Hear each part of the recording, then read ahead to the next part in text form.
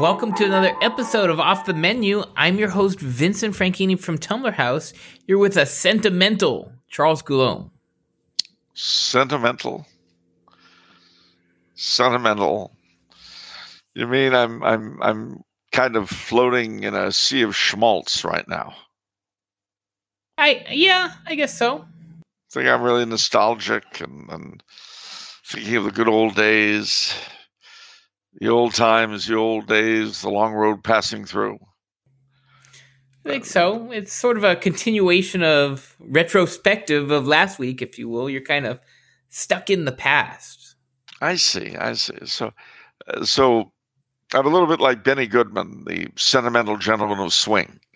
Is that what you're saying? Yes. I see. So, well, this time of year, you know, the autumn, had our first snowfall today.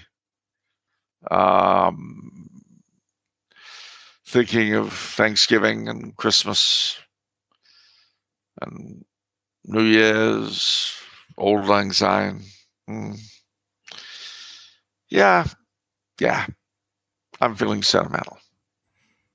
That's good. I believe in spring. Spring is the cruelest of months. Cruelest of seasons. The cruelest of seasons. Sorry. Thank you very much. Yeah. The cruelest of months. Man. Sorry.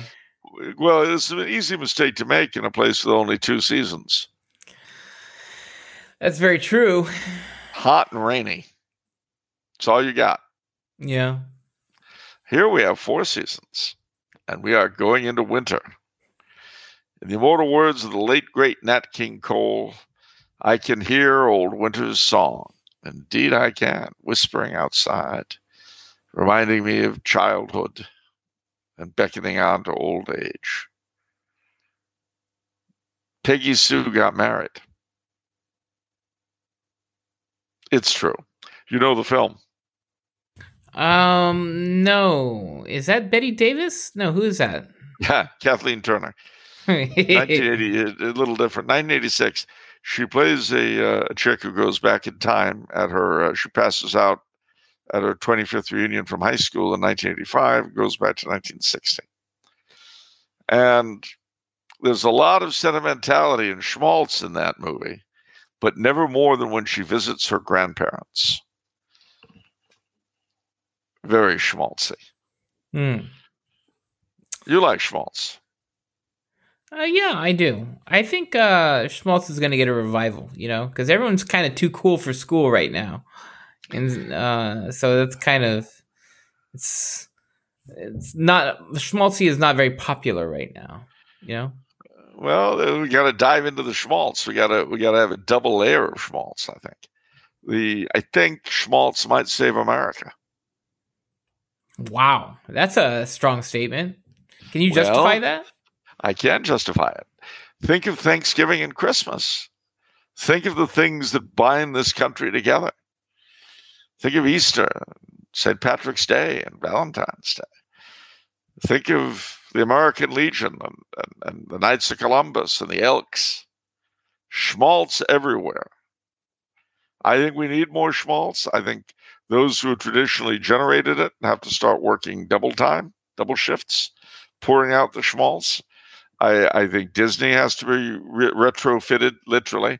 I think that's the term for groups like the Knights or the American Legion or Disney that have kind of lost their way. Retrofitted for schmaltz is exactly the word. That is exactly the word, retrofitted. Yeah. They need to be retrofitted to generate as much schmaltz as possible. And people should start learning to talk in platitudes. That's a dangerous proposition. No, not necessarily. I mean, give me something radical that some moron has said recently. Ooh, wow! There's so many. So much. All the words that in phrases that just flooded into my mind when you said that. Yeah, I'm sure it's like being bombarded all at once by 1,000 speakers. Okay. I'm not a big fan of books. Authors be all wordy and stuff. Well, Kanye West. No, I remember the book fairs when I was a kid in school, the bookmobile. And I think of, boy, I'm starting to do vocal fry. Isn't that weird? I think of Ray Bradbury, and the libraries, the citadels of learning, and how wonderful it was to get out of the heat, get into the cool of the library. Now, when I was a little kid, there'd be the librarians telling stories. They weren't drag queens. And it was an amazing thing, an amazing time. And I think if you think reading isn't worth your while, well, probably you just haven't been kicked hard enough in the head.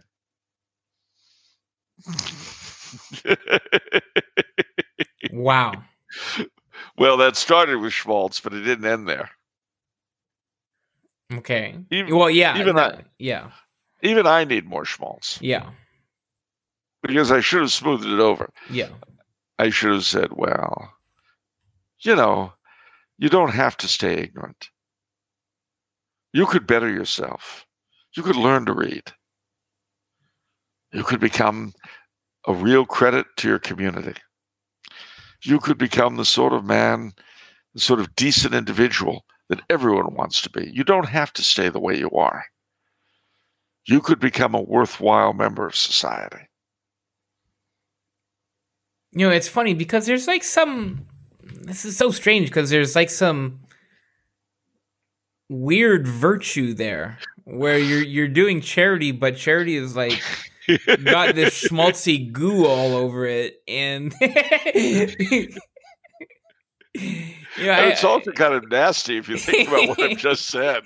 You could be a worthwhile member of society. What does that mean you are right now? It's nasty, schmaltz.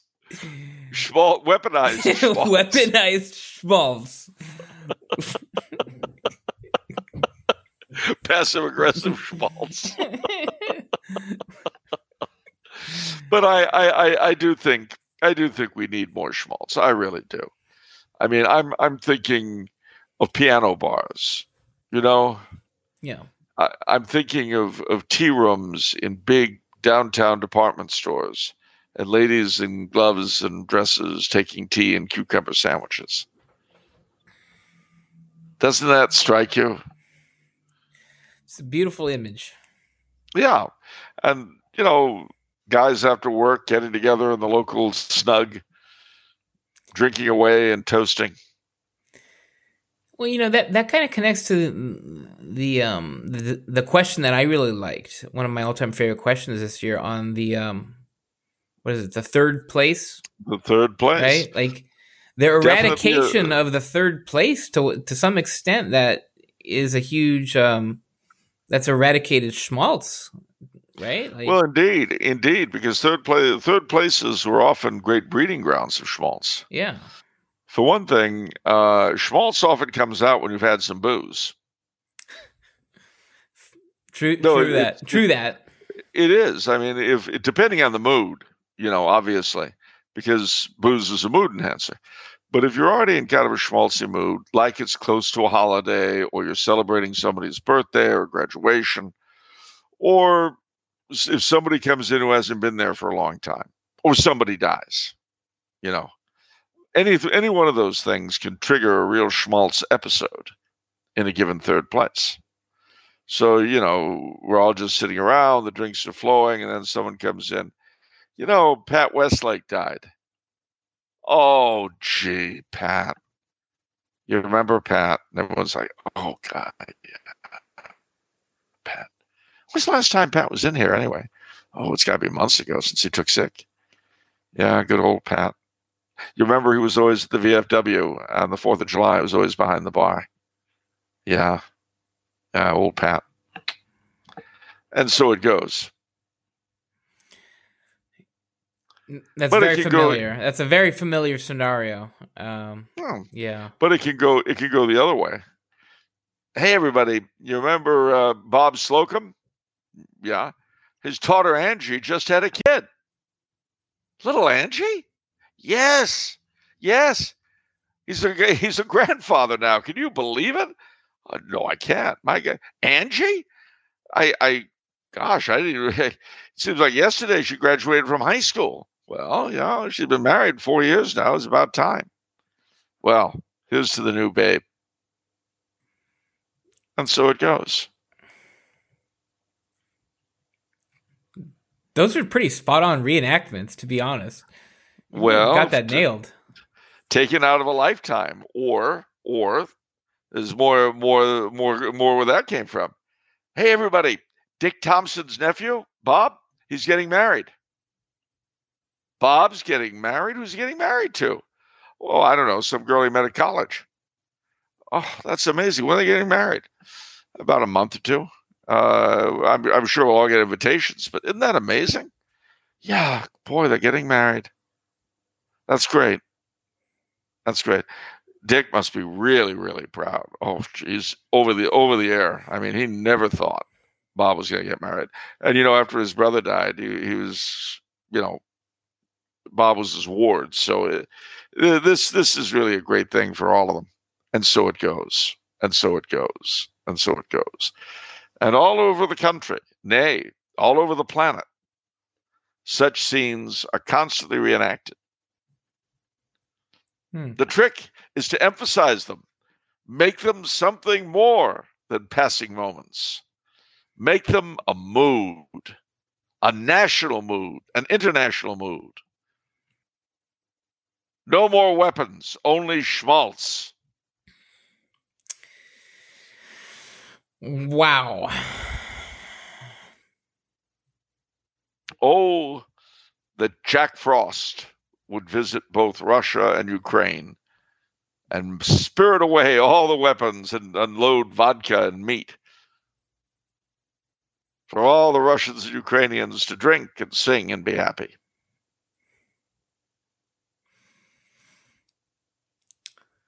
Well, I don't know. I mean, it sounds good to begin with, but you know what they say, be careful what you wish for.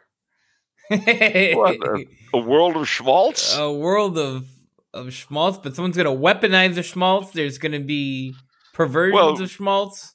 Well, people who don't accept schmaltz have to be helped with their issues. They have to be assisted. Oh. You see, like the first person who could become a worthwhile member of society if he wasn't such an idiotic fool. But schmaltz can cure him. Sounds like snake oil to me. Snake oil? Let me tell you something. I have already accepted. A tax-exempt status for my new Schmaltz Institute. We're going to be training people in the acquisition of schmaltz and its distribution. How you can use schmaltz in your everyday life. Boy, you're really getting the jump on this. You're not weaponizing it. You're monetizing it. That too. I mean, think of it. All across America, right? Now you've had this experience. You come home and there's your wife, right? Yeah. And you probably come in, you say hello, maybe you give her a quick peck on the cheek, right? Mm-hmm. Yep. And then maybe you sit down, talk a little bit, unwind, etc. All sound true? Yeah. How much better? She flings open the door. You rush into each other's arms. You shriek, "Darling, I've missed you." She says, "I couldn't bear it without you." The low music is playing. The lights are low. Cocktails at the ready. See? I don't even know how to respond to that. That's It would certainly make things different now, wouldn't it? That's one way to say it. Yeah. And this could be multiplied 1,000 times. When you have office meetings, right? Instead of just having the usual office meetings you have up there in the tower. Well, for one thing, you might consider changing the form of address. Instead of just Vinny or Vincenzo or Don Vinny, VF, as in right VF, like that, so that the corporate drones and dronettes can act as though they're doing business stuff. Wow, that's a bit much for me. All right, well then we'll skip it. Schmaltz in business might be a little tough. That's a tough one. Yeah, Well, not necessarily. How about a Christmas club for all the employees? What does that entail? Well, basically, each of them commits to a small amount of their salary going into a Christmas club account in a bank with extra high interest. And then a week before Christmas, they get their money back twofold, threefold, and then they can spend it on Christmas gifts. Why do they even? That doesn't even make any sense. Oh, it was a big thing when I was a kid. That makes no sense. Why? So they put money into an account and then they get it back twofold, threefold. Well, and you earn some interest. Why did they even need to put it away? Like, why don't you just get a Christmas bonus? I don't get it. That doesn't. All right, I can see we've got to do another history. That literally makes no sense. Like the depositing of funds into an account so that you can take it out 2 to 3 months later, twofold and threefold. Those are two unrelated things. One does not beget the other, unless you're like funding Pablo Escobar. All right, hold on. Listen closely. Okay. All right, are you ready? Okay. A Christmas club is a special purpose savings account first offered by various banks and credit unions of the United States beginning in the early 20th century, including the Great Depression, under which bank customers deposit a set amount of money each week into a savings account and receive the money back at the end of the year for Christmas shopping. You with me? I mean, okay, okay. The first known Christmas club started in 1909 when Merkel Landis, treasurer of the Carlisle Trust Company of Carlisle, Pennsylvania, introduced the first Christmas savings fund. The club attracted 350 customers who saved about $28 each, and the money was dispersed on December 1st of that year. See? The Christmas Club. Of course, they don't actually have them anymore. Okay, so that's okay. I guess I understand it in that context. So it's like you're saving money during the year, you're putting it away so you can expend it on Christmas gifts. Okay. Exactly. And that, just to show you again, because I know you need visuals, and if this doesn't help you with your schmaltz in business, nothing will. Okay, Charles has given me an image. Allentown Trust Company. Oh, that's right near my relatives. I love Allentown. No entrance fee. Join the club. We invite you to join the Christmas club. Wow. Is that schmaltzy enough for you? That's very schmaltzy. That's very you. It's very on brand for you because it's something absolutely beloved and popular that's now dead. Man. No wonder I'm sentimental. It's beloved and popular. It's now dead. Dude, you know what I saw in Jeopardy? You're really delicate. They asked, I keep seeing Product 19 references. See? All the time. And because we were watching Jeopardy, and Ken Jennings said that was his favorite cereal, and I almost died. I was like, wow, this is an actual thing. This isn't just some sort of Charles Coulomb special product thing. No.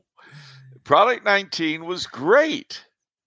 And there is a lot of stuff that isn't here anymore that was great. Well, and I don't mind saying it. I don't mind saying it one bit.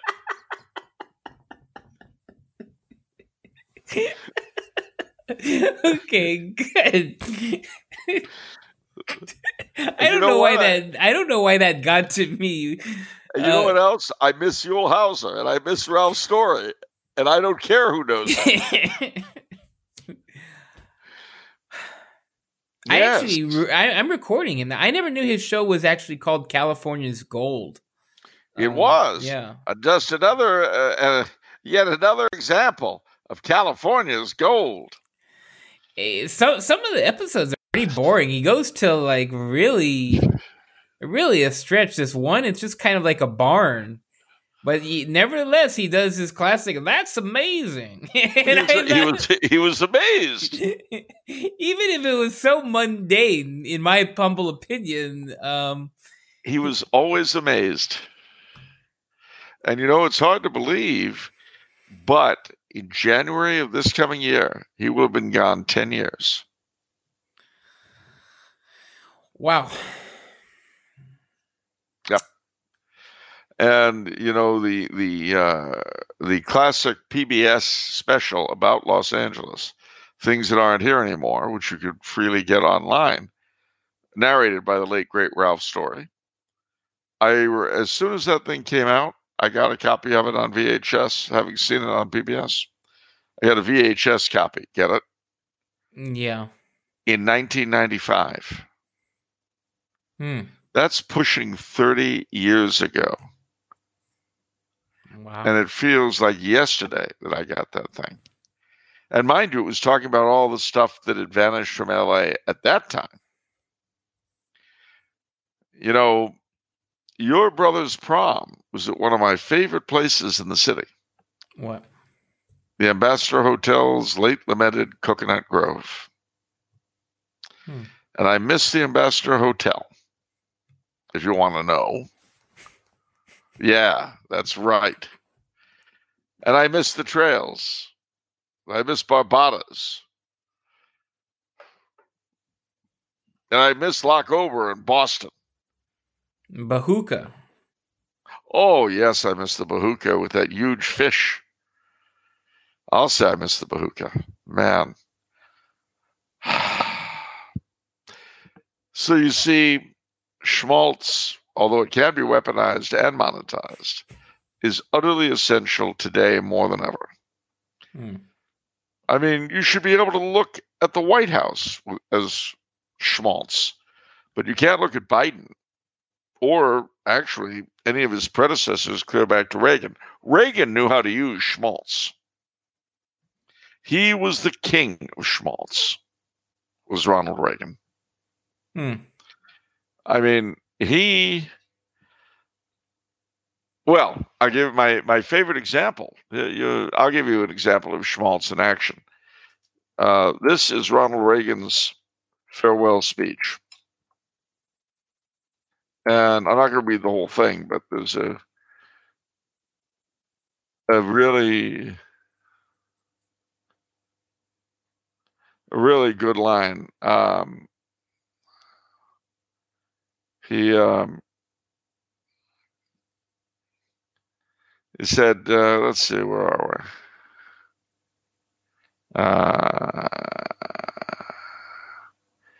we? Here we go. He says, he ends it by saying, finally, there's a great tradition of warnings and presidential farewells. And I've got one that's been on my mind for some time. But oddly enough, it starts with one of the things I'm proudest of in the past 8 years. The resurgence of national pride that I call the new patriotism. This national feeling is good, but it won't count for much, and it won't last unless it's grounded in thoughtfulness and knowledge.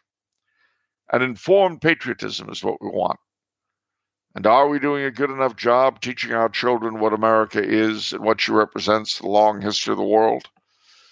Those of us who are over 35 years or so of age grew up in a different America. We were taught very directly what it means to be an American, and we absorbed almost in the air a love of country and an appreciation of its institutions. If you didn't get these things from your family, you got them from the neighborhood, from the father down the street who fought in Korea, or the family who lost someone in Anzio. Or you could get a sense of patriotism from school. And if all else failed, you could get a sense of patriotism from the popular culture.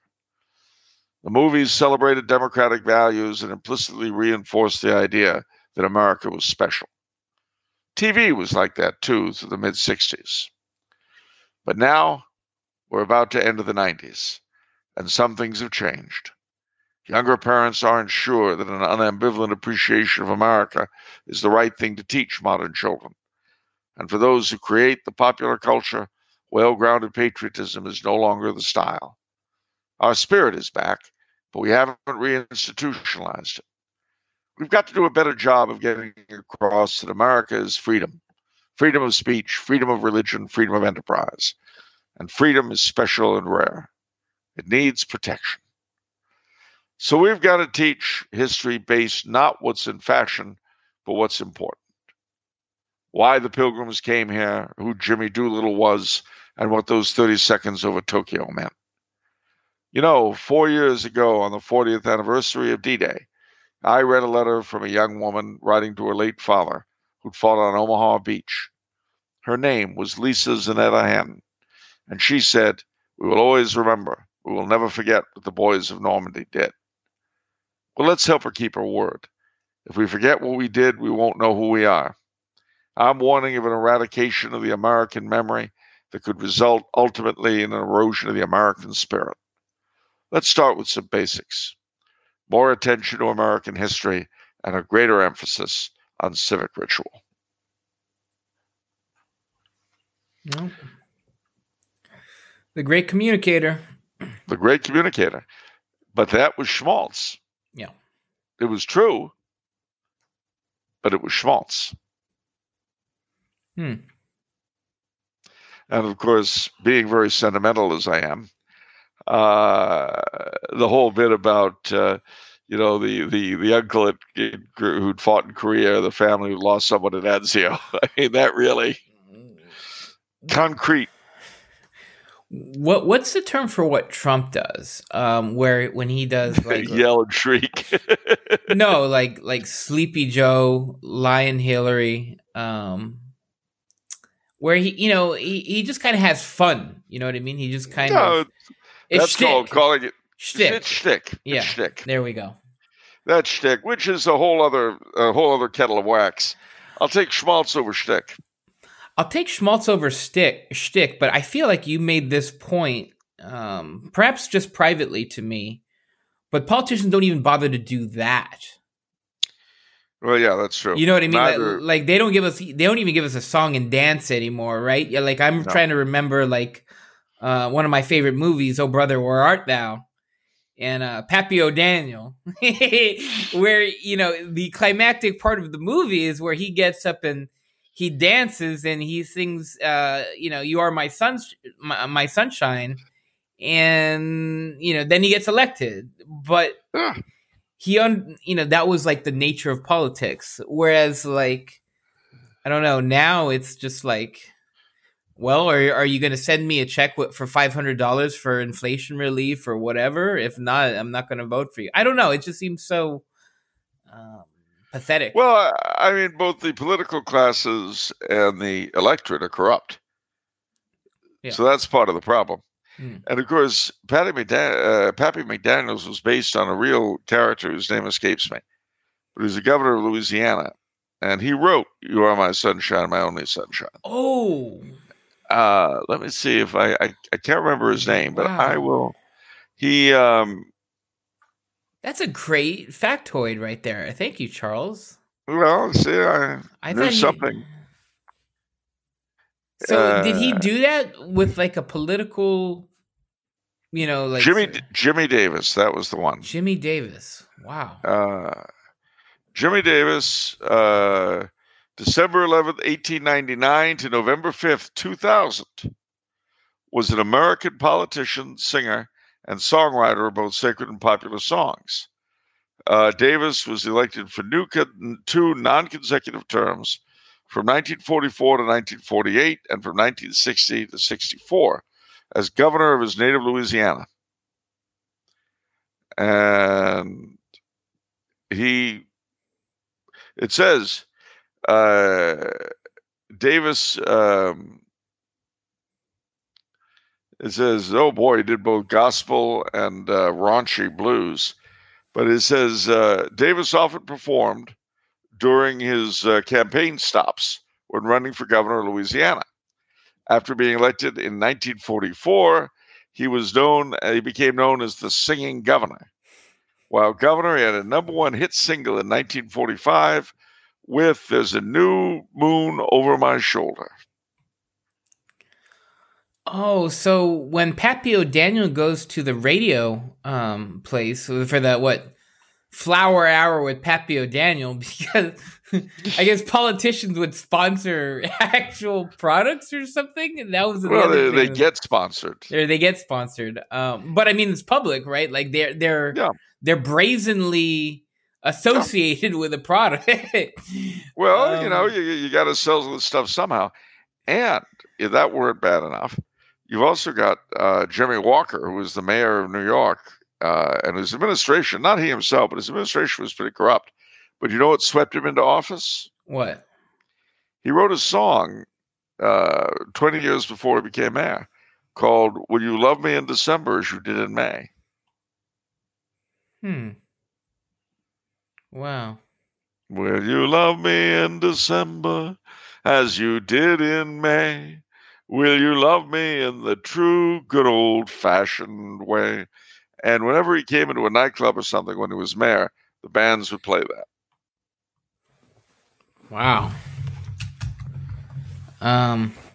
Schmaltz, my lad, Schmaltz. From Tammany Hall to Huey Long's Louisiana, Schmaltz. What's the St. Patrick's Day parade in New York? What's Disneyland? Schmaltz.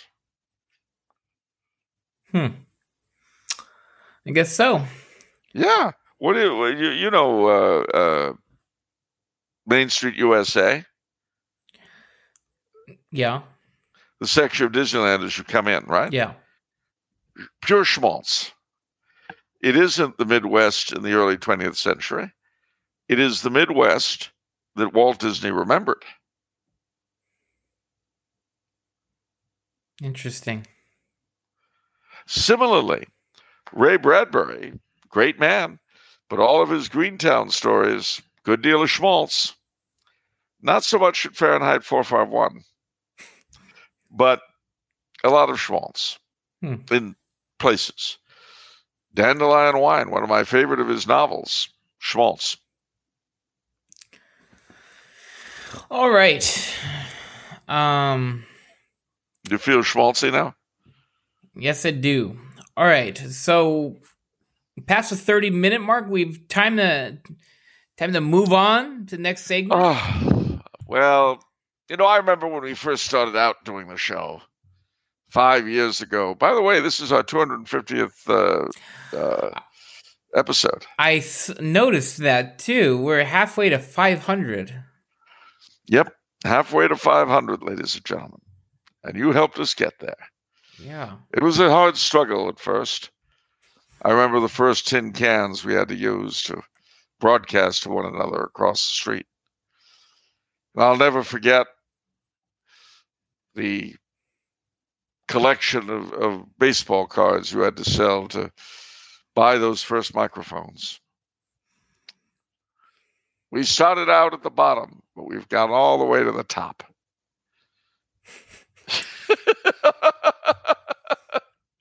Are you feeling schmaltzy now? Yeah, the tear in your eye. I actually was a huge baseball card collector in the early 90s. And it's funny because our first microphones, I know. I know. I actually still have all of mine. It's just weird because it feels weird to sell them or just go and I don't know. But I always imagined that, like, by this time, certainly I would have made a lot of wealth on my baseball cards. I'm sure you have. Your Mickey Mantle card alone, your Lou Gehrig card, signed. I don't have those. I only have a Hank Aaron, actually. Hank Aaron. But yeah. Excuse me, who was telling the story, you or me? Oh, I'm sorry. Yeah, you go continue with my story. Thank you. You see, we've had these issues before. there's so many parts of your life that only you can know about that really need a lot of assistance from me. I mean, who could forget hiring a private jet the night of your prom? Who could forget? I certainly don't remember it, but never mind. All right, you probably got other stuff going on than this razzmatazz. That's for sure. State of the week. Are you ready? I are. Missouri. We've not done Missouri before? We have somehow not done Missouri. The great state of Missouri. Are you sure? I am pretty sure. I have an Excel sheet. We've done Michigan, Montana, Maryland, Massachusetts, Illinois, Indiana recently, Arizona. I do not see Missouri on this. Maine. All right, that's fine. Missouri is a great state. We will start out with St. Louis, Missouri. And I've got to say, St. Louis, it's a town I've only visited a handful of times, but I really like it. Even the toasted ravioli to be deliciously eaten on the hill, the Italian section. The old cathedral down by the arch, the gateway to the west, which was founded by the French, of course. The new cathedral, which is just a riot of mosaic. Beautiful, beautiful place. Washington Park, Soldiers and Sailors Monument, I think it is, the Veterans Museum, whatever. I can't remember the name exactly. But it's, again, one of the many things downtown. The Jesuit University there, again, the name I don't remember, was an interesting place. St. Louis, Soulard Market, can't forget that. But once you're finished with St. Louis, there are a lot of things to see in the burbs. Florissant is a beautiful little town. And there you'll find St. Ferdinand Shrine, where Father de Smet had his headquarters. St. Charles, Missouri, with the Shrine of St. Rose Philippine Duchesne. These are all very close to, very, very close to St. Louis. But you go down south along the river, and you will come to the old area around St. Genevieve in Perryville. Perryville has the National Shrine of the Miraculous Medal. St. Genevieve, the heavy French influence. And on New Year's, they do the Guinanais. You go inland from there, and you come to another French area, centered on a little town called Old Mines. And Rich Woods, Rolla, all those areas speak a sort of French, or spoke. It's probably nearly extinct now, but till in recent living memory, they still spoke French in that part of Missouri. Jefferson City is the capital. I've been there only a couple of times. It has a Capitol building, of course, and various government buildings. Kansas City, Missouri, has the World War I monument, and south of it is Independence. Now, Kansas City, Missouri also, I should say, has a lot of jazz clubs, or used to, downtown. For a little south of that, you've got Independence, which has two major draws. One, various sites around Harry Truman. America needs you, Harry Truman. Well, if you think that, you want to go to Independence. But Independence has something even more important.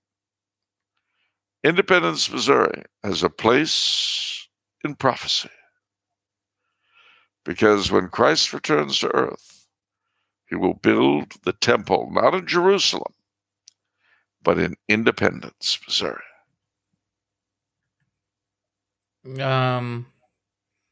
How did you hear this? What do you mean? What's your source? The Church of Jesus Christ of Latter-day Saints. Really? And the reorganized Church of Jesus Christ of Latter-day Saints, now called the Community of Christ, and the Church of Christ temple lot? Which three bodies all have pieces of the area that will be the site of the temple when Christ comes back? Wow. Isn't that amazing? That's a big deal. I would say. But if you go north of there, you will come to Conception, Missouri, and the great abbey of Conception. And let us not forget St. Joseph, Missouri. St. Joe. I have been there once in my life, and unfortunately, the place I stayed at, the late lamented Hotel St. Charles, made famous in the movie Paper Moon, has been destroyed. But at the time, it had one of the oldest elevators, if not the oldest, west of the Mississippi, 1876, and it was a real thrill to ride in it. But, as you know, I'm in kind of a nostalgic, sentimental mood. And I have to admit, I really enjoyed that time in St. Joseph, Missouri. Must have been about 86 or 87. That's over 30 years ago. Can you imagine? I can imagine, yes. Anyhow, I've always enjoyed the parts of Missouri I've seen. I've been very briefly at Fort Leonard Wood and places in the center of the state, but I don't know it well. And another area I'd love to go see is Hannibal, Missouri, which is, of course, the hometown of Mark Twain and the setting for Tom Sawyer and Huckleberry Finn. And that is the state of Missouri, the Show Me State. Why is it called that? Because Missourians don't take things at face value. They're the opposite of schmaltz.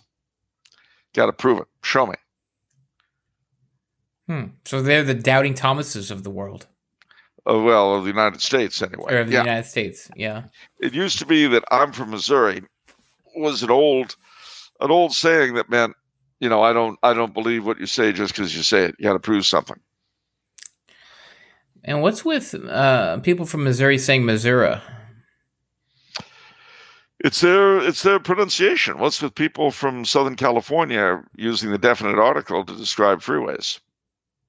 Well, you gave me the history of that, and that is... I did, but that's only because I knew it. I don't know why they say Missouri. I just know they do. Oh, okay. Well, so in other words, you don't know, but it's probably not an arbitrary thing. It's probably rooted in something. That'd be my guess, but Okay. What I don't know. Okay. I mean, it's like why the people of the state immediately to California's north call it Oregon, instead of Oregon.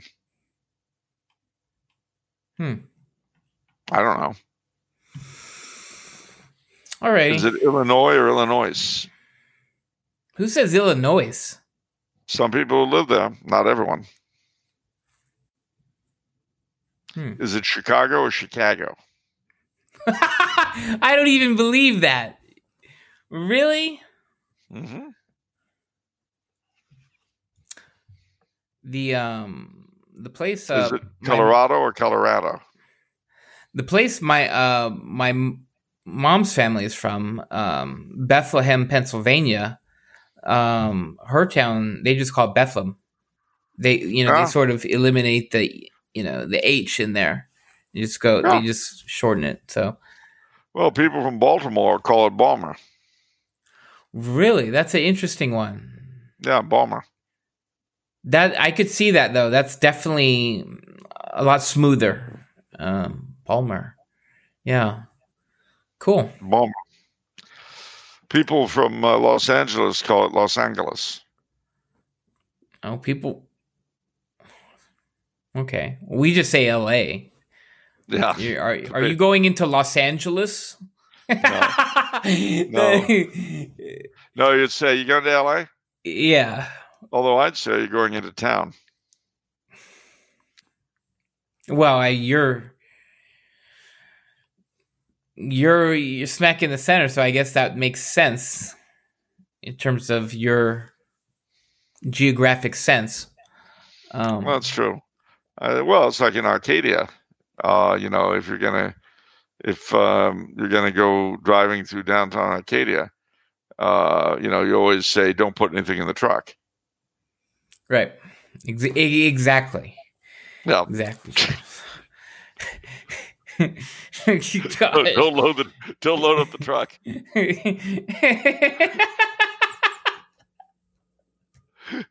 Just head for the freeway if you are. Oh man!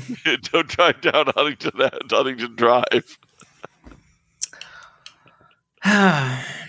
I do hear though that they've cleared the 210 now. They use the CHP for some reason. Apparently, they didn't trust the various local law enforcement bodies.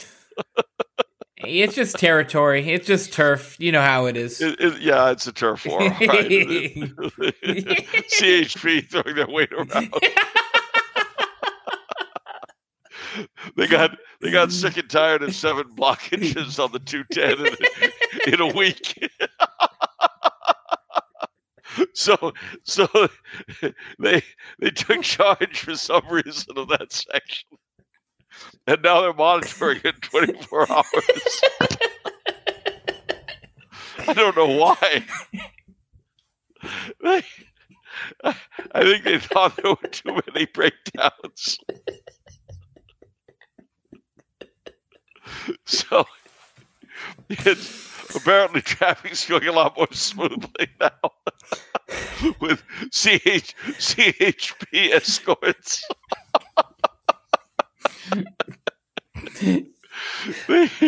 All right. Should we hit the 210, Chief? Will I low for a week or so? Let the state boys get tired of it.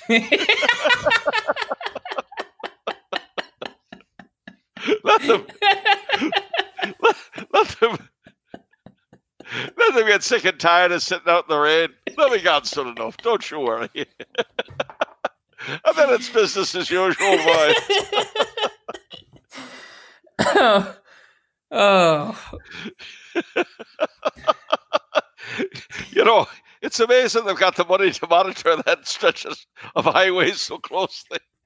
Considering the way they're spending money in Sacramento, they'll run out of it eventually. They can't keep it up forever.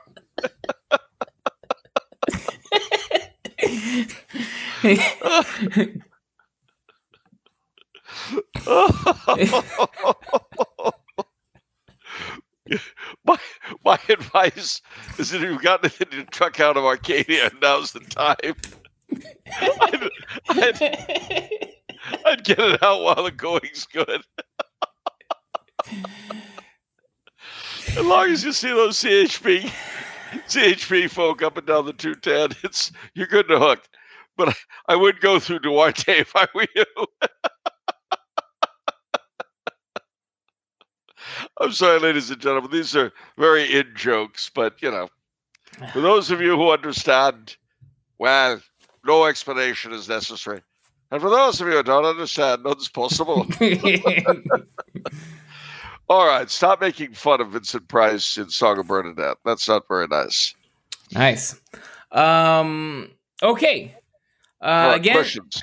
Yeah, questions. Before, just shameless plug. If you'd like to become a patron, you can do so for as low as $5 a month. We don't have much of a backlog. There's only like 3 patron questions. So if you do become a patron, your question will get asked pretty rapidly. Chances are. So now's the time, honestly. But if we don't get more patrons or patron questions, I'm going to have to dip into non-patron questions, which has not happened in. I honestly don't even know when the last time that's happened. It's been, I don't know, 4 years or something like that. It's been a while. So it's going to be interesting. All you patient non-patrons who are just struggling out there monetarily, and you've kind of put your question through the website, and just your day is finally coming. I have a feeling. Anyhow, That's that. All right. Question from Young Voter Fraud. Interesting name. So he says, Dear Comrade Coulomb and Commissar Franchini, first of all, I'd like to start my request off with a story that took place recently. I had enjoyed a wonderful meal at the Tumbler House Commissariat. Very fine meal of unnamed fish, allegedly. When I started to feel strange, as if psychedelics had been mixed into it, or more likely, grown in the food, I started to pass in and out of consciousness as I found myself going towards the elevator and almost compelled to press a strange button labeled 13. Oh, that was unwise. I soon found myself in a and then his text is non-alphanumeric sort of symbols, almost like a code of some sort, a strange code. And then he goes on to say, anyways, I'm planning a trip to Austria in the somewhat near future. Well, that takes care of that issue. So, okay, I don't know what happened there. But yeah, okay. Well, I was talking about the 13th floor. Did I tell you about the last time I went up by that elevator? No, tell us. Well, it was an interesting thing because there is no 13 on the thing, and that's why when I was on the elevator going up to the meditation garden, actually, I see 13 and it blinks, and then the thing stops, and the door opens up, and then.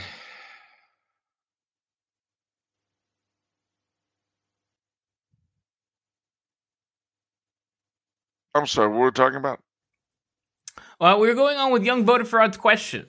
What's that? He says, anyways, I'm planning a trip to Austria in the somewhat near future. I will, of course, be going to Vienna. However, I would also like to see Salzburg and Innsbruck and take the train throughout the nation so I can enjoy the scenery. Does Charles have any suggestions on what to see and do in the heart of the old empire? Would he mind telling us of them? Well, as it happens, I actually answered a similar question in the pre-show, only that was about Vienna, Budapest, and Bratislava. But I don't mind dealing with Vienna once more. So, in no particular order, the Stephansdom, the Hofburg and its various constituent museums, especially the Treasure Chamber, Schönbrunn, the Belvedere Palace, upper and lower, the Zentralfriedhof, the Central Cemetery, the Kaisergruft, where the emperors are all enshrined and entombed under the Capuchin Church. I mean, there's so many beautiful churches in Vienna. The Votivkirche, which was built in Thanksgiving for Franz Josef being spared from an assassination attempt. The Rochuskirche, which is the Oratorian Church in Vienna, the Minoritenkirche, which is the SSPX Church in downtown Vienna, very historic, they just got it. The Paulanerkirche, which is the FSSP Church. The Deutscher Ordenhaus, the headquarters of the Teutonic Order. The Malteserkirche, which is the church of the Order of Malta. And so many wonderful places to eat in Vienna. The Sacher, the Imperial, the Café Mozart, Central, Landsmann, the Café Havelka, Rheintalers, Beisel, the Grecian Beisel. These are all wonderful, wonderful places to eat. Salzburg, of course, the Café Mozart, again, different Café Mozart. The Blaue Gans, the Goldene Adel, the cathedral, of course, the Mirabell, Schloss Mirabell, the residence, which was the old Archbishop's residence. I mean, again, Salzburg is filled with worthwhile things. Innsbruck, I have never been to, but I'll tell you what I want to see there. I want to see the Hofburg in Innsbruck. I want to see the Golden Chamber, where Maximilian the first shrine is, although he's not, the first tomb is, he's not there. He's elsewhere, but he's in, I think, Wiener Neustadt. But The tomb he had built for himself is in Innsbruck. Well, the cathedral in Innsbruck, a lot of beautiful churches there. Nearby, in a town called Hall, is the Basilica of the Sacred Heart, the Herz Jesu, which in Tyrol, of which Innsbruck is the capital, the Sacred Heart is a very important devotion. Tyrol is dedicated to the Sacred Heart, and the Basilica at Hall was actually bought. It had been a monastery. It was suppressed in the 18th century, but it was bought by Franz Ferdinand before he was murdered, turned into a convent of nuns dedicated to the Sacred Heart. And although he was scheduled to preside over its rededication, he was killed. So Kaiser Karl, when he was still only the heir to the throne, took his place. So those are three places: Salzburg, Vienna, and Innsbruck. But it is a beautiful country. And, I've traveled to Bratislava and Prague and Budapest and Ljubljana in Slovenia, Zagreb in Croatia, Cluj and Timișoara in Romania, Ungvar and Chernovitz and Lviv, Lemberg in Ukraine. And the amazing thing about all these cities is that despite the fact that over 100 years has passed since the fall of Austria-Hungary, you can still feel it and you can still see it in all those places. Can these bones live? Okay. He says his second question has to do with crowns, actual physical objects. I was wondering if there were any crowns that would be worn on a day-to-day basis by their monarchs, as is often the stereotype in modern media. Is it an accurate stereotype? And if so, would Charles tell us the history of day-to-day crowns and why they fell out of fashion among the royalty? Well, it's a false stereotype if by the crowns you think of the heavy things they get crowned with. Those were not worn every day. They were worn at the coronation, various state events. But in days gone by, kings often wore light circlets or coronets, a little bit like the tiara that some ladies wear on public occasions today. Well, they were worn during the Middle Ages, but they were not huge, heavy, elaborate crowns. It's just thing to represent the office of the king. The fashion changed. I couldn't tell you when. Presumably sometime between the end of the Middle Ages and the Reformation.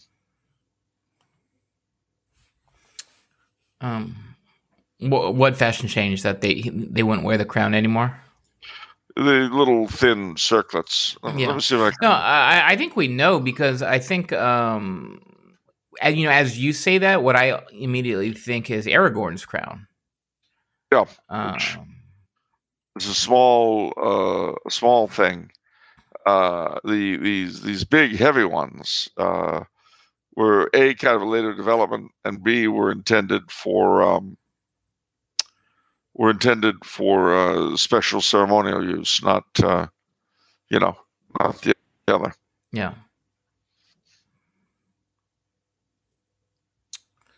All right.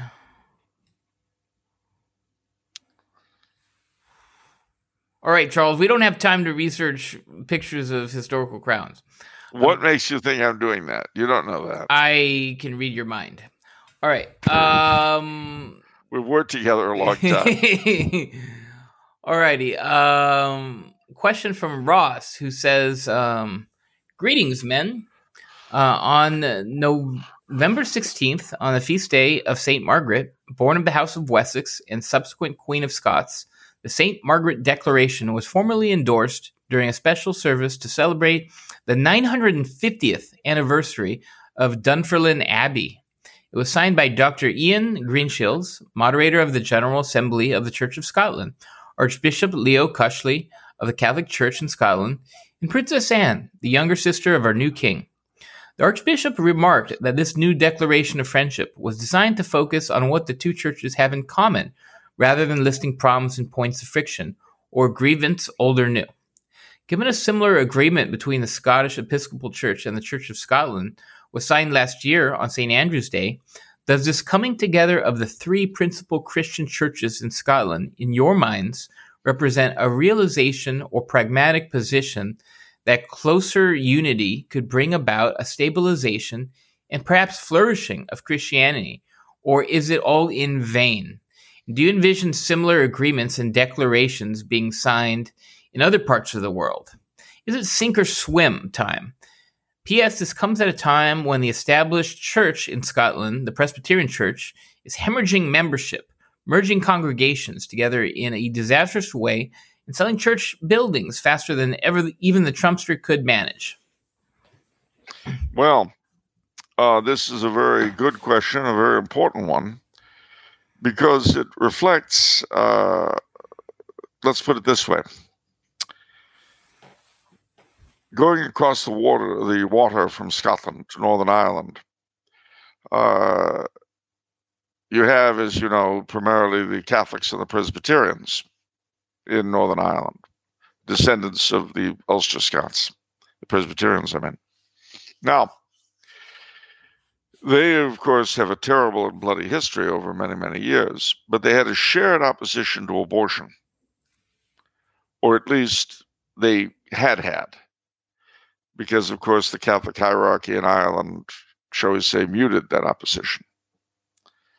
Now, because of that, and because in an area where they actually did agree, because of their disagreements and everything else, they wouldn't pull together, and the result was that abortion was foisted on Northern Ireland by the British government, with the support, oddly enough, of Sinn Féin, the Irish Nationalist Party.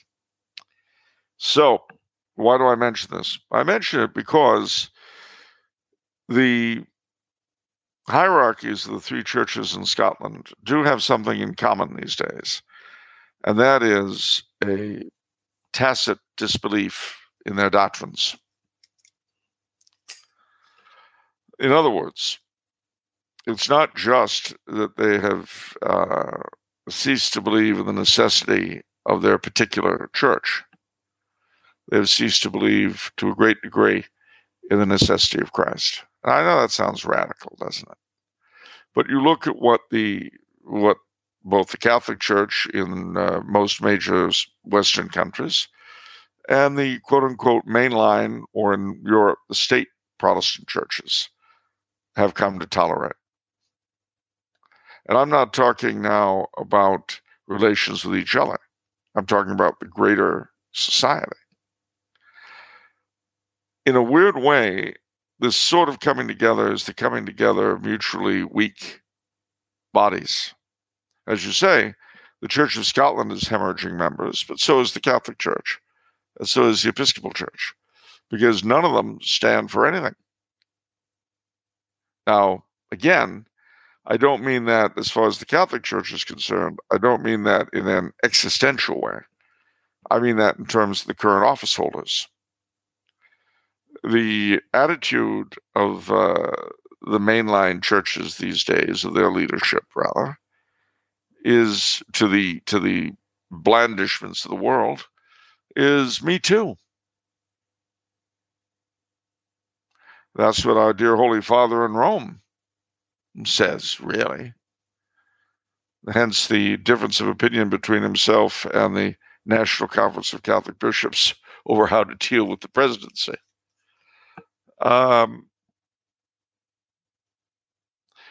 You know, in the Netherlands, about 10 years ago, there are three Protestant churches, the major Protestant churches, the Dutch Reformed Church, the Christian Reformed Church, which originated as a conservative revolt against perceived liberalism in the Dutch Reformed Church, and the Dutch Lutheran Church merged into the Dutch Protestant Church.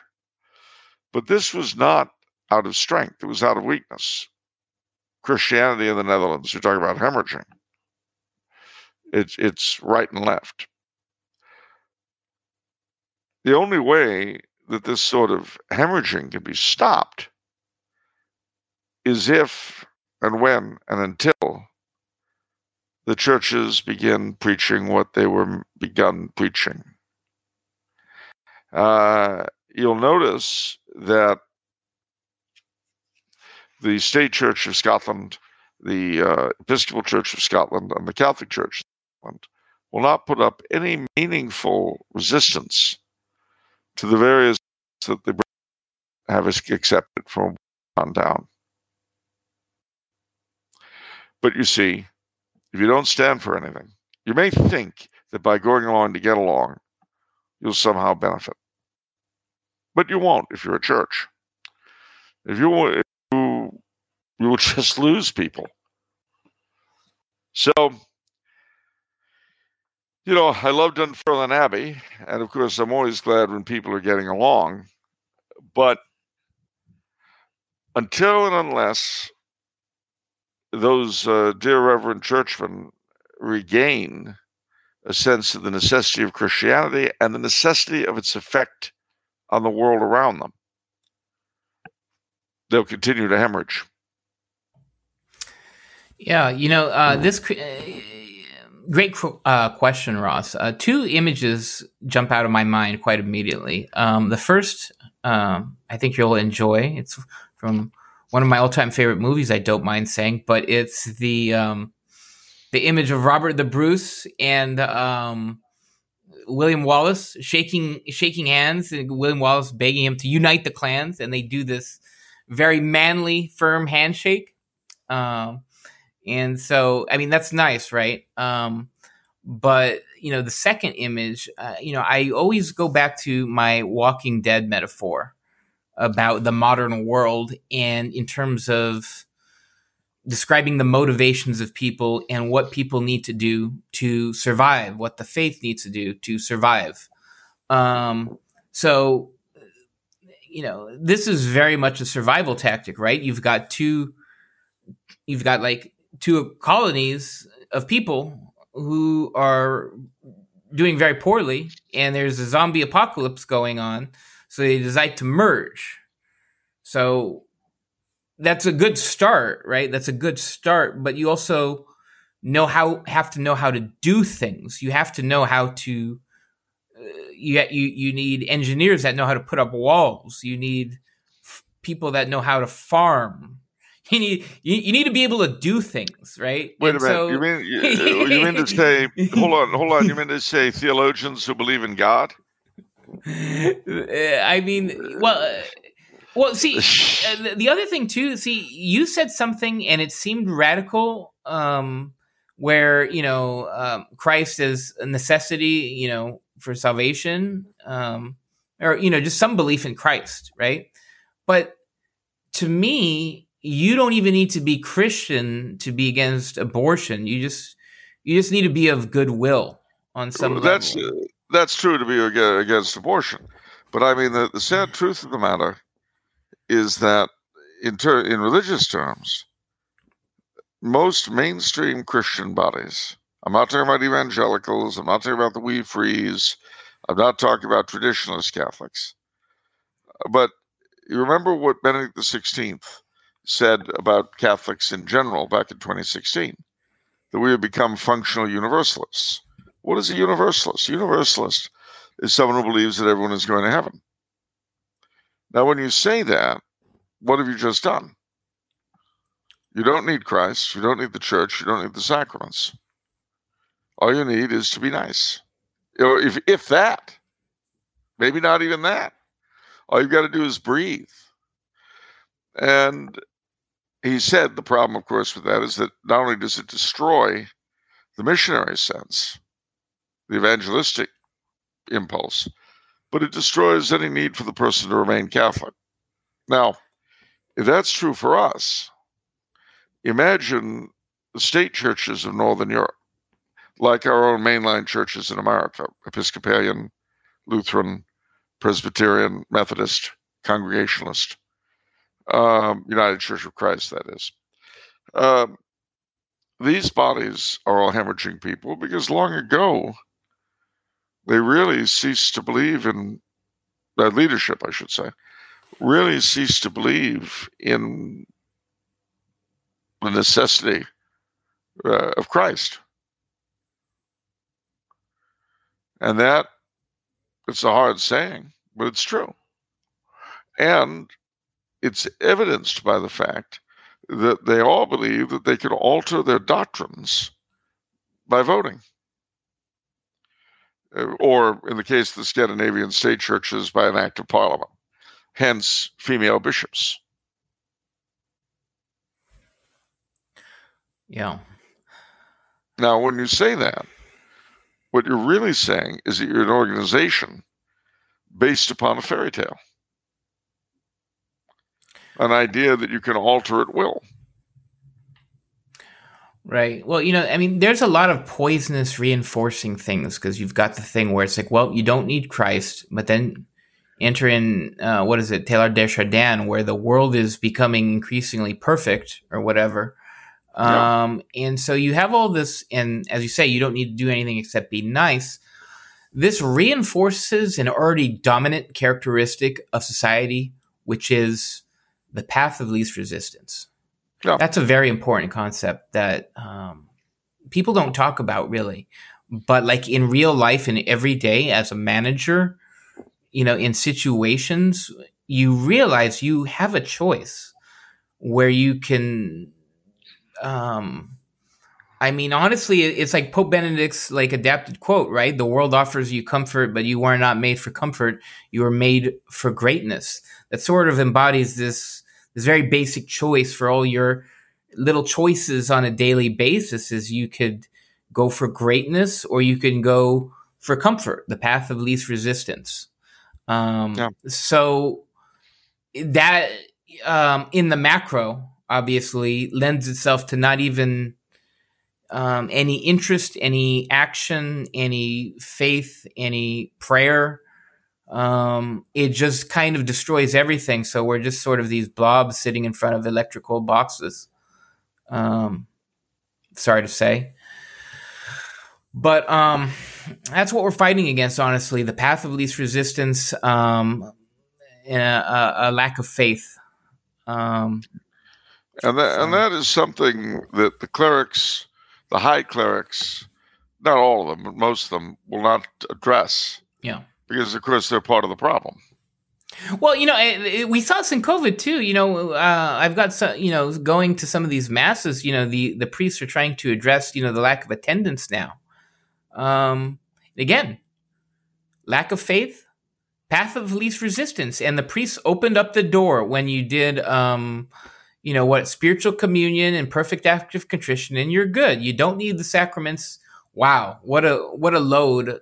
So now we can dedicate Sundays to what really matters: football. Yeah. Well, the thing that really drove me crazy during the lockdown was parish site after parish site saying, make a perfect act of contrition, spiritual act of communion, donate here. Yeah. You know what? 2 out of 3. My donation will be as spiritual as my communion and my confession. And that, they complain, but whose fault? Because what they showed was that they really didn't believe in their own mumbo jumbo. Right. And, you have, I feel like there has been a great shakeup among parishes in the LA area, in that you've got, people would tolerate, I think, certain parishes. You've got certain adjacent parishes within a reasonable driving distance. And some parishes just, weren't there for people. Yep. They just like, oh, no, okay. And we're going to do all these ridiculous restrictions. We're going to worry more about your health than your actual faith. In your soul. And those parishes are dying at an expedited pace now. And you've got these other parishes that have picked up the slack from these other parishes.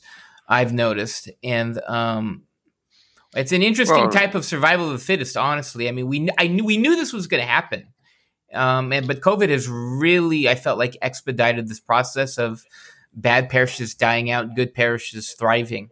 You know. Well, not to name names, because I don't do that. Yeah. But you'll remember when we had that bootleg confession ring going. Right. Well, that's my frame of reference, right? Because I go to his mass all the time now. Yeah. Well, why wouldn't you? I mean, they were there when you needed him. Right. When you needed, and he was there when you needed him, and the closer parishes weren't. Yeah, and it comes down to, and that's also very human, admittedly. I'm a very emotional person. I'm making, on some level, an emotional decision where, you go with the guy who, stuck by you. You surround yourself with people who are there for you in your darkest hour, and you go away from people who just say, well, you're on your own, right? That's how humans work. Not me. I tend to gravitate toward people who basically give me the back of the hand. I find that much more comforting and more real. With people who really love me, I'm always thinking, what's in it for them? With people who just smack me aside, that's honest. I trust that. That's honest. Yeah, definitely. Respect the honesty. Yeah, exactly. I hate your sticky guts, Kulo. I kind of like you. You've got enough respect to not lie to my face. Yes, exactly. You're a truth teller. You tell it how it is. All these sycophants, like my mom and dad.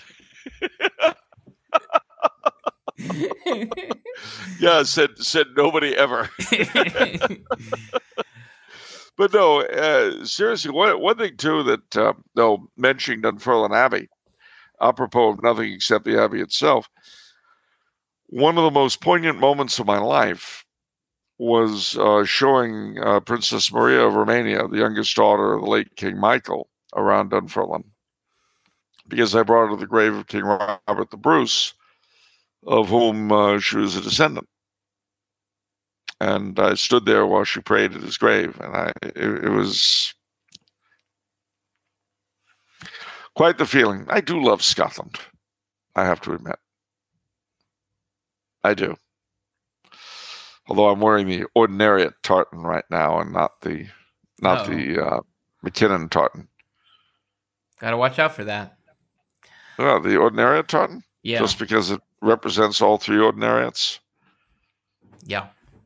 Okay. That upsets we got any people. other questions? Yes. Oh, well. Well, upset away. Helvicio says, Blessed Stepanak has apparently had his canonization held up because it was protested by Orthodox clergy. Has a Catholic saint's canonization ever been held up by the protests of non-Catholics before? For example, I imagine Saint Josaphat would never have been canonized if Catholics were worried about offending the Orthodox Church. And the Orthodox Church never cares when they canonize people who Rome wouldn't like. No, the answer is not before Vatican II, but in recent years, the prattling of non-Catholics has held up a number of saints. Father Deon, the great apostle of the Sacred Heart, Queen Isabel of Spain, and it's a terrible habit that the one among many that the people currently in charge are filled with. But they'll age and die, and once again, we'll get back to business. Okay. Anita sent in a bunch of really good questions. So we're going to end the show on her 3 questions. Right. She says, Dear gentlemen, I hope things are going well for you, that you have a happy Thanksgiving, and that Charles continues to mend. He and his health are in my prayers. Thank you. I would like to hear Charles discuss a topic that, as a Catholic and historian, I think he is especially qualified to address, namely the United States in a supernatural light. In other words, the role of America in God's providence, as opposed to the civic mythology about America that we were brought up in.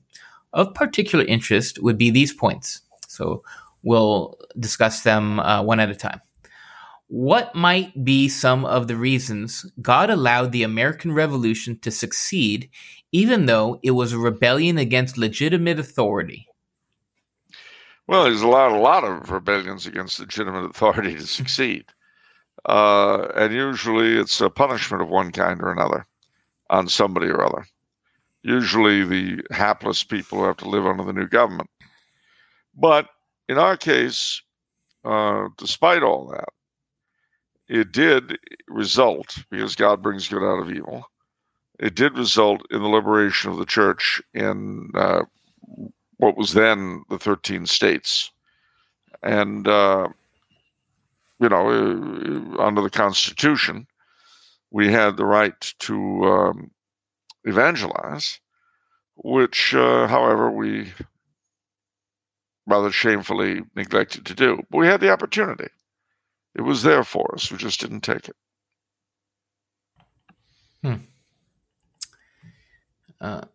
What special gifts or attributes did God give the United States as a nation for the furtherance of his kingdom? The bringing together of peoples from all over the world and all over Europe in a way that was quite unique.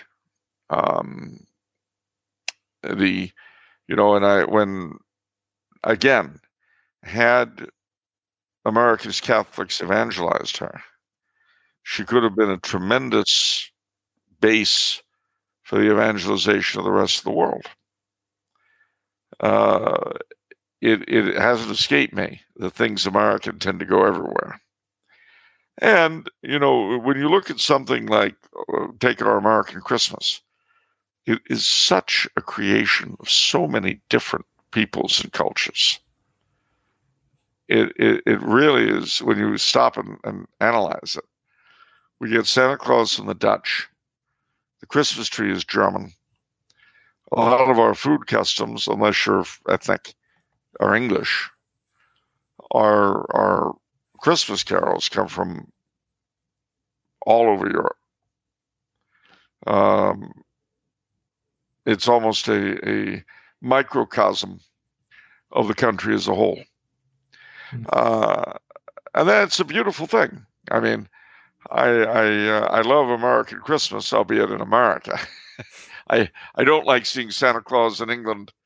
They've got Father Christmas. They don't need Santa Claus.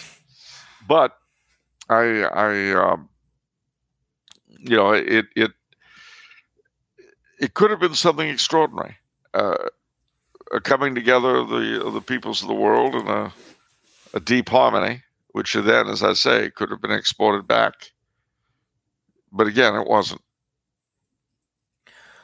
I was listening to a Father Ripperger sermon. He had an interesting take on it. He, in addition to what you said, he had mentioned something else, which was America is very blessed geologically with resources. We have, so part of the plan was to be charitable, be prosperous and charitable with the rest of the world. But I think he said something like the generational spirit of America is like fraud or something. So which I believe, right? Like that makes sense. It definitely lines up. Well, we definitely are the nation of the flim flam man. We know how to sell people swampland in Florida. Exactly. So that rings true to me what Father Ripperger says there. So we take all this all these resources, all these prosperity, and we just sort of misuse them, right? And that's not how it should be. When you consider, going back to colonial days, when you consider how much of the country's history involves fraudulent land claims and, colonies of in the middle of nowhere. It's overwhelming, right? It's just like... It really is. I think, I never thought of this until this second, but if somebody, starting probably with Sir Walter Raleigh and the Lost Colony, if somebody did a history of fraud in America, it would be an encyclopedia. It would never end. I mean, you think of the Teapot Dome scandal. You think of every burst and bubble we've ever had. The Great Depression, which was started by what? Selling on margin. Yeah. I mean, well, for that matter, I mean, my gosh, the biggest fraud of all, FDR, the gold exchange standard. Right. What is our money but a tremendous fraud? I'm not saying that's a bad thing, of course, because I don't want to get in the way of people's fun, but that's great. Yeah. We look at our elections. Yeah. Vote for my man, and everything will be great. All we have to do is get John X into Congress or City Hall or the governor's mansion or the White House, and everything's going to be great, ladies and gentlemen. And we know it isn't true, but it doesn't stop us ever. Yeah. I mean, we just. Do you remember Jib Jab? Jib Jab? Yeah, like the dolphin. Oh no. No. Jib Jab is this. What do? They basically put your face into singing, dancing cards. Okay. But they used to do. They don't do it anymore, sadly. But they used to do every election year a thing on the election. And the one they had when what's his face, Kerry was running against Bush and the dead guy from Arizona, McCain. Yes, McCain. They had a terribly funny song, parody song with the cartoon called "It's Time for Some Campaigning," and it will promise you anything you want to hear and spin you around, kick you in the rear. Gosh. It's time for some campaigning.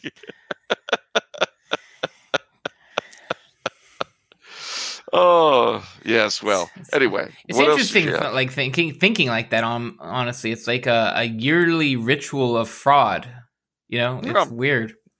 Well, the best part is that a lot of us, if not most of us, on some level, know there's more than a touch of fraud. Yeah.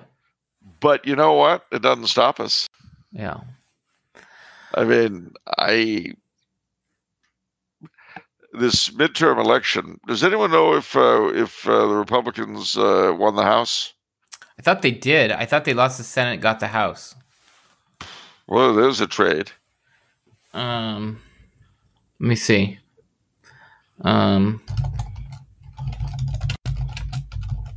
I'm pretty sure they got the House. Are we sure about the Senate, or are they waiting for Georgia?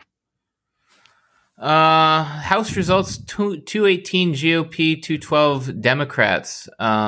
Democrats lost 9 seats. Republicans gained 8 seats.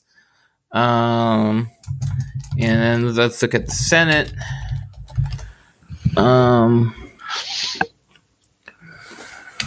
Sorry. It has actually the GOP at 49 and the Democrats at 48. 2 seats held by independent senators who caucus with the Democrats. I don't know. That's 50 for the Democrats. So basically, the one seat is still up for grabs in Georgia. I guess so. But runoff election will be scheduled. Raphael Warnock and Herschel Walker. That's interesting. But see, that doesn't actually matter that much, because if it's 50-50, guess who has the deciding vote? The Speaker of the House? No, who? That's the Senate. It's the Senate. Ooh, civics lesson. So who has the deciding vote in the Senate if it's 50-50? Yeah. Well, I mean, I would normally say like the vice president or something. Yes. Yes. Okay.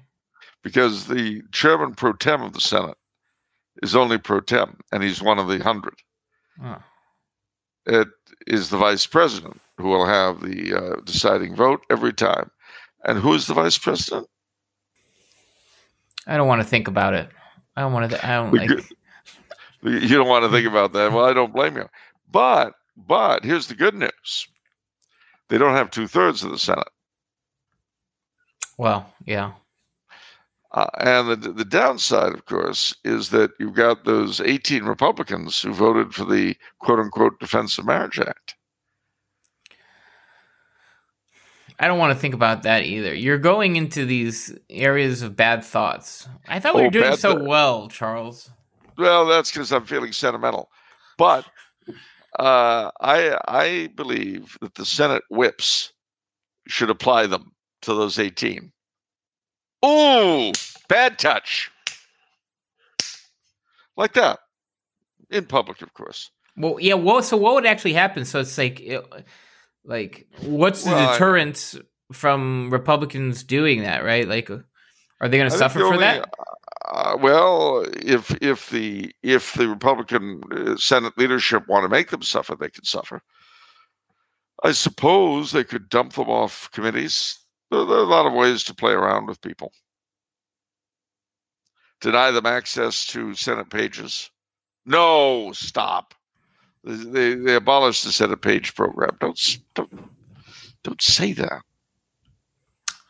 You give the implication that there are horribly disgusting and immoral people sitting in the Capitol building, even as we speak. And that's not a good thought. You know, you'll never know what I learned in school today. You'll never guess what I learned in school today. What did you learn in school today, dear little boy of mine? You can sing it. I learned our government must be strong. It's always right and never wrong. Our leaders are the finest of men, and we elect them again and again. That's what I learned in school today. That's what I learned in school. Oh, now that does get me nostalgic. Yeah. That takes me back to the civil rights days. I'm about ready to sing "We Shall Overcome." Boy, can the Sea Caucus 7 really return? All right. Final question for this episode. Again, from Anita. She says, why up to now has God protected the United States to a greater extent than he seems to have protected the rest of the world? For instance, although we have had our national convulsions, like the Bloody War of 1861 to 1865, we have lost many men in foreign wars. We are currently ruled by criminals and incompetents. We've escaped having 2 world wars fought on our own soil. We are not being hit as hard by economic woes as the old world is being hit now. I get the sense that God has gone easier on us, far than we have deserved, although it would be folly to presume that this can't change. Well, true, and I would just say 2 words, not yet. I mean, you know, I hope it doesn't happen, obviously. But more and more people worry about a civil war because the country is becoming more and more polarized. The leadership is ever stupider. That can't go on indefinitely. And yet, as the voters of California, Vermont, and Michigan, and Kentucky, and some other state showed us, the population, the majority of the populace in those states anyway, have no trouble murdering infants. I think it's a good thing, not a bad thing. You know what was surprising in the California election? Because, the Prop 1? Yeah. You know what was shocking to me is that Newsom got like 61% of the vote or something like that. Prop 1 got several percentage points higher. It was at like 65 or 68%. I didn't even understand. Like, so that like crossed party lines. Yeah, of course it did. So I'm continuously being shocked by Californians. Why? They want to die. They're suicidal. Apparently, I don't know. To me, that's weird. Well, don't forget how many Californians, native Californians, have left the state. There's a reason for that. It's not magic. It's getting more and more toxic. And the scumbags that run the state are going to continue to vampirize it. And they enfranchise people who are not big taxpayers, who do not really have, I mean, let's put it this way. Their idea is to empower the recipients, not the providers of the state's monies. It's really that simple. So what happens when you do that? Well, several things. You tend to drive out the providers. So eventually the system will crack. And what these scumbags in Sacramento will do, I don't know. I really don't know. And it's, you know, when my family and I came to California in the mid-'60s, it was the place where people went. It was the land of opportunity. And now it's a place people flee unless you're homeless. In which case you could come to California, get a tent, and the Democratic Party will make sure you're registered to vote. Let's steer this into an interesting direction, because this kind of deals with you get the certain sense as an American that some of these things, perhaps naively, that this certain thing could never happen here. Yeah. So my mother-in-law keeps looking at things and saying this is going to be lead to civil war. You have said this too. Like you said, this is what lead up to civil war looks like. No. That seems unreal in this day and age. And by unreal, I'm not saying unlikely or that I disagree. I'm just saying like I don't have that sort of imagination. And so therefore I don't even know what that looks like, or can't even begin to speculate, I know, and in a very real sense, neither can anyone else. Yeah. It's a bit like World War I.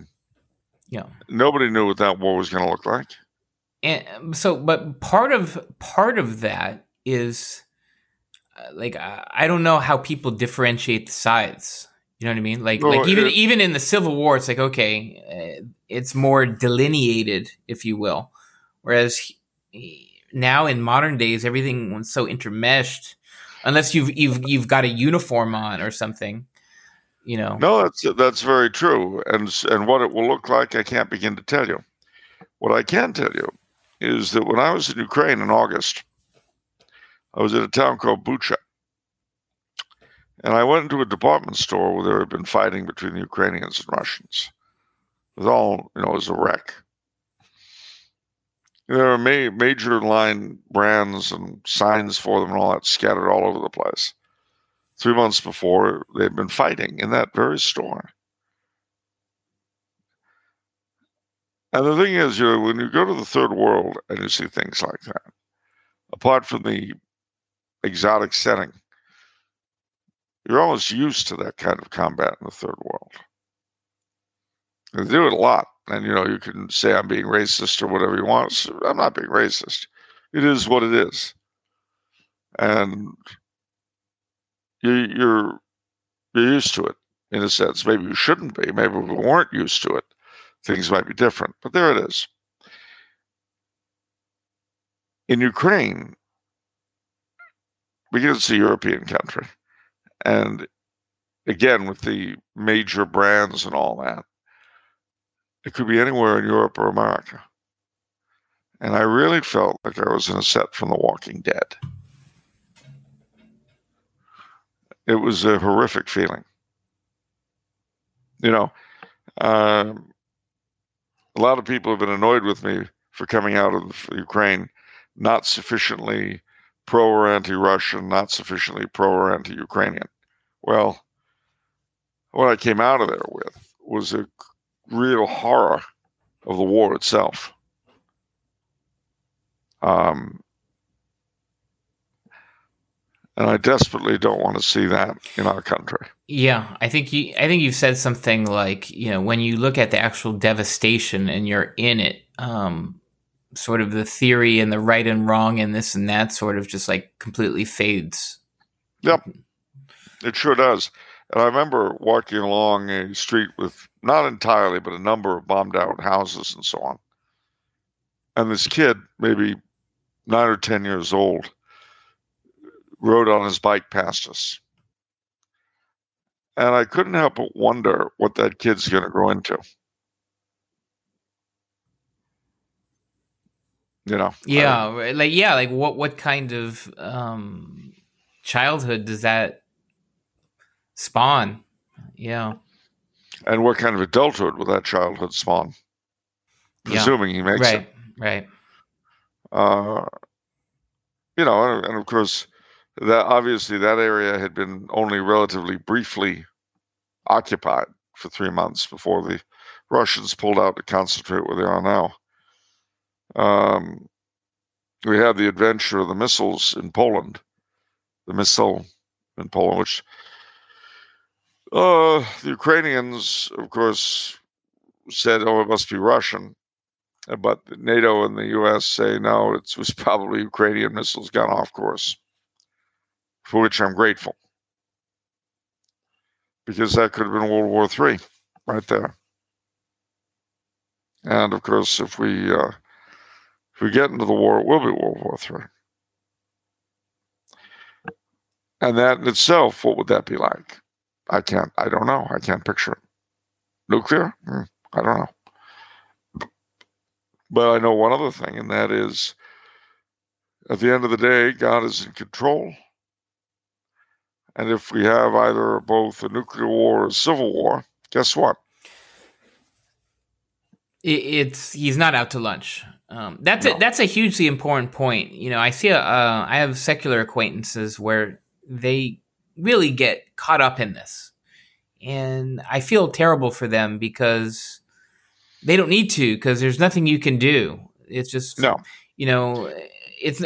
not just molecular molecules bouncing around in chaos. There is purpose and order to life, and you have to believe that, and you have to have faith as a foundation.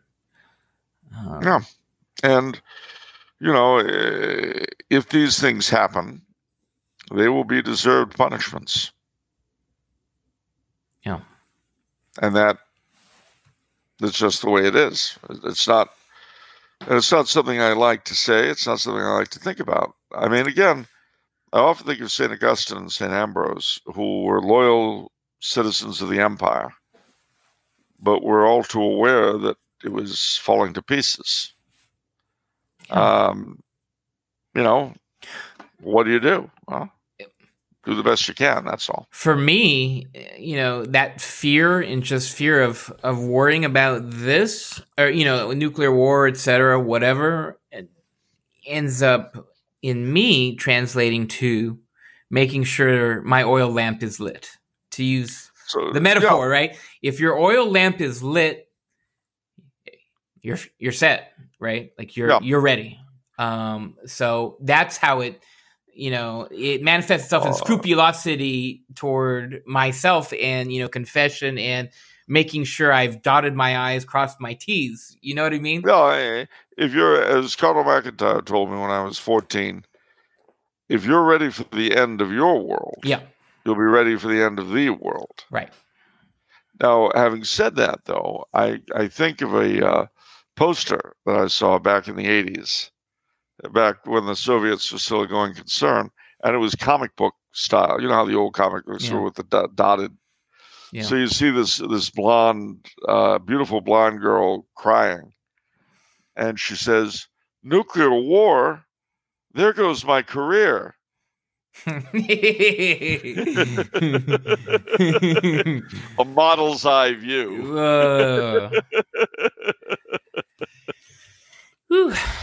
My real question is, if a nuclear war went out tomorrow, right, and all the major cities of the United States and Russia were hit with nuclear missiles, would I still be able to get my usual seat at Musso and Frank's?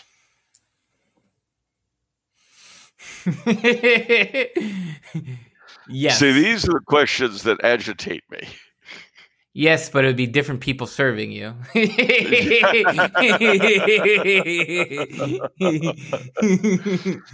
This is our head waiter, Ivan. No, I don't know. Do you remember the movie Miracle Mile? Sounds familiar.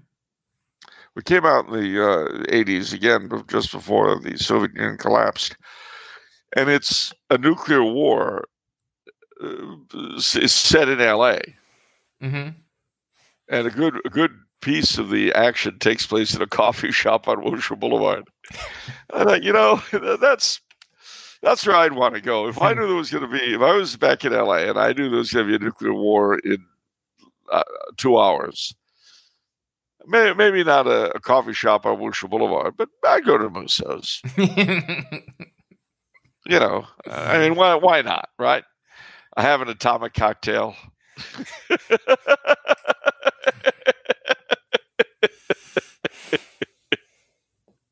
I'd have my rosary with me, and say a few decades in between, cocktails. Definitely. And then, poof. Yep. But on a happier note, because we do have to be nostalgic. Yeah. And I'm going to be very, very nostalgic. I am going to recommend, ladies and gentlemen, to all of you, that this Thanksgiving, you get off the internet a book by Robert Haven Schofler in the archive section. In fact, to show you how close I am to this, I will give you, Chief, I will give you the link which you can post. Robert Haven Schofler, the editor of the American Holidays series. I will give you the link to his book on Thanksgiving.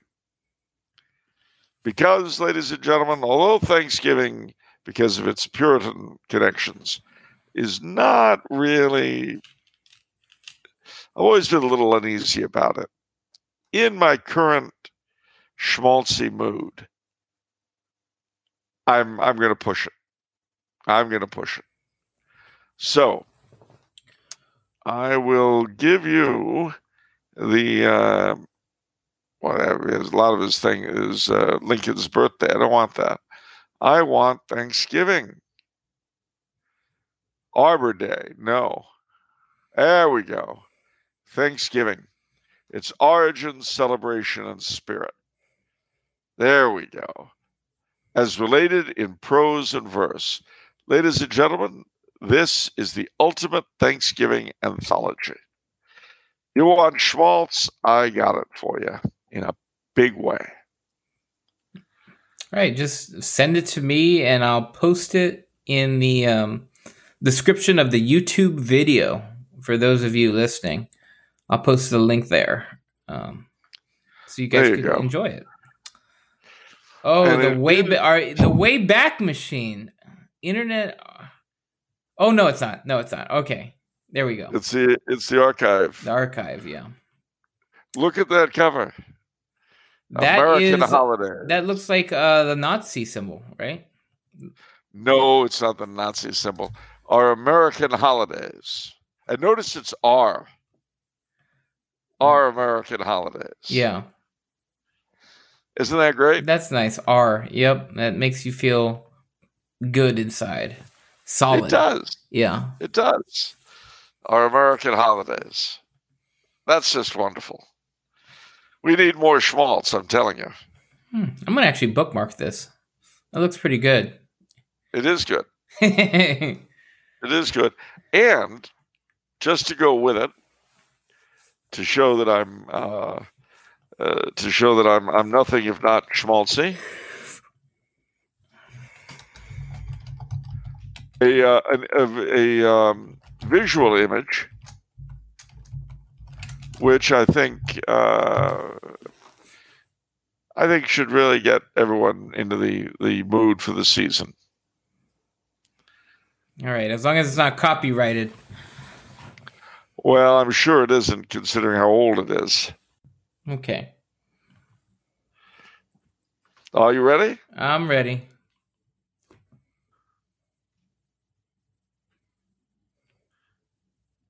There you go. This is very. I feel like you've shown us things like this for like the 4th of July and stuff. I have, but that's for Thanksgiving. All And right. you notice Columbia, that's the chick that used to represent America alongside Uncle Sam. All right. Give me a second. Um.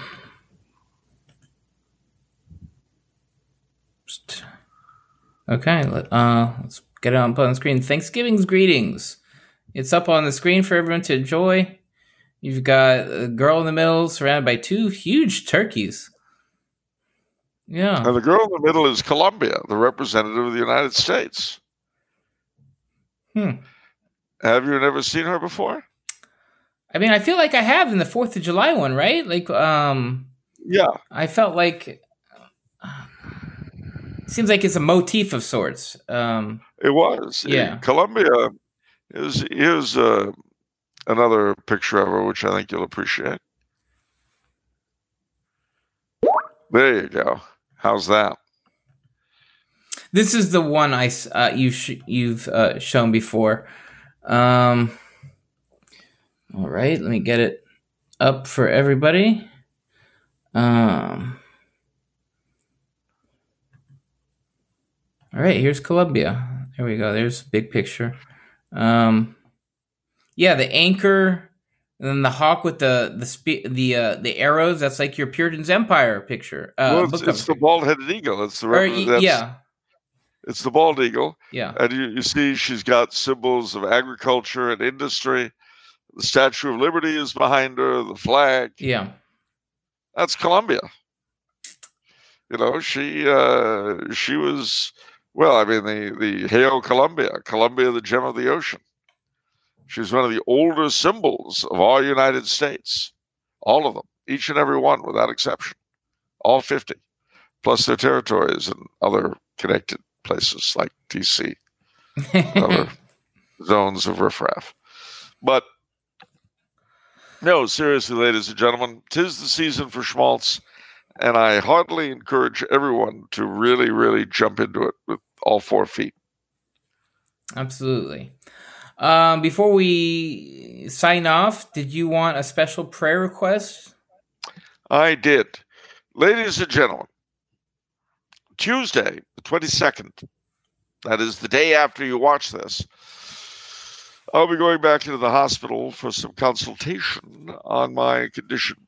Without wanting to give you any loathsome details, suffice to say that I may be facing another procedure. So I would appreciate very much your prayers on November the 22nd.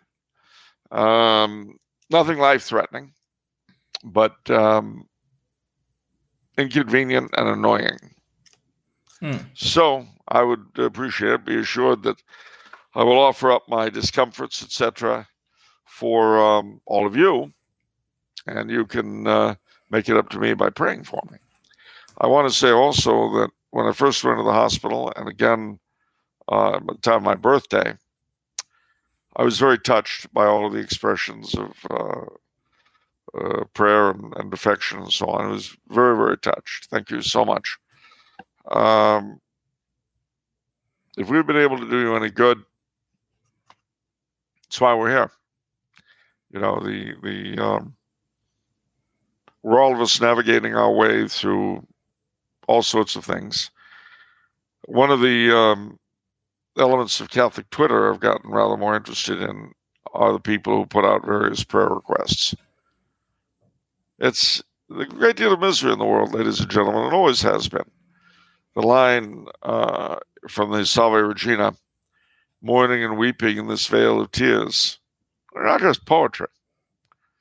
The world is a wonderful place. It's an enjoyable place, but of course it has its dark side. And all of us have to go through the one without forgetting the other, both ways. In the midst of our joys, we should never forget the difficulties and pains, especially of others. And in the midst of our difficulties and pains, we should never forget the joys, especially of others. So, with that, I've got a question for you. Go ahead. What is it if it's Monday? It's off the menu. And the soul you save May be your own. See you next week, gang. See ya.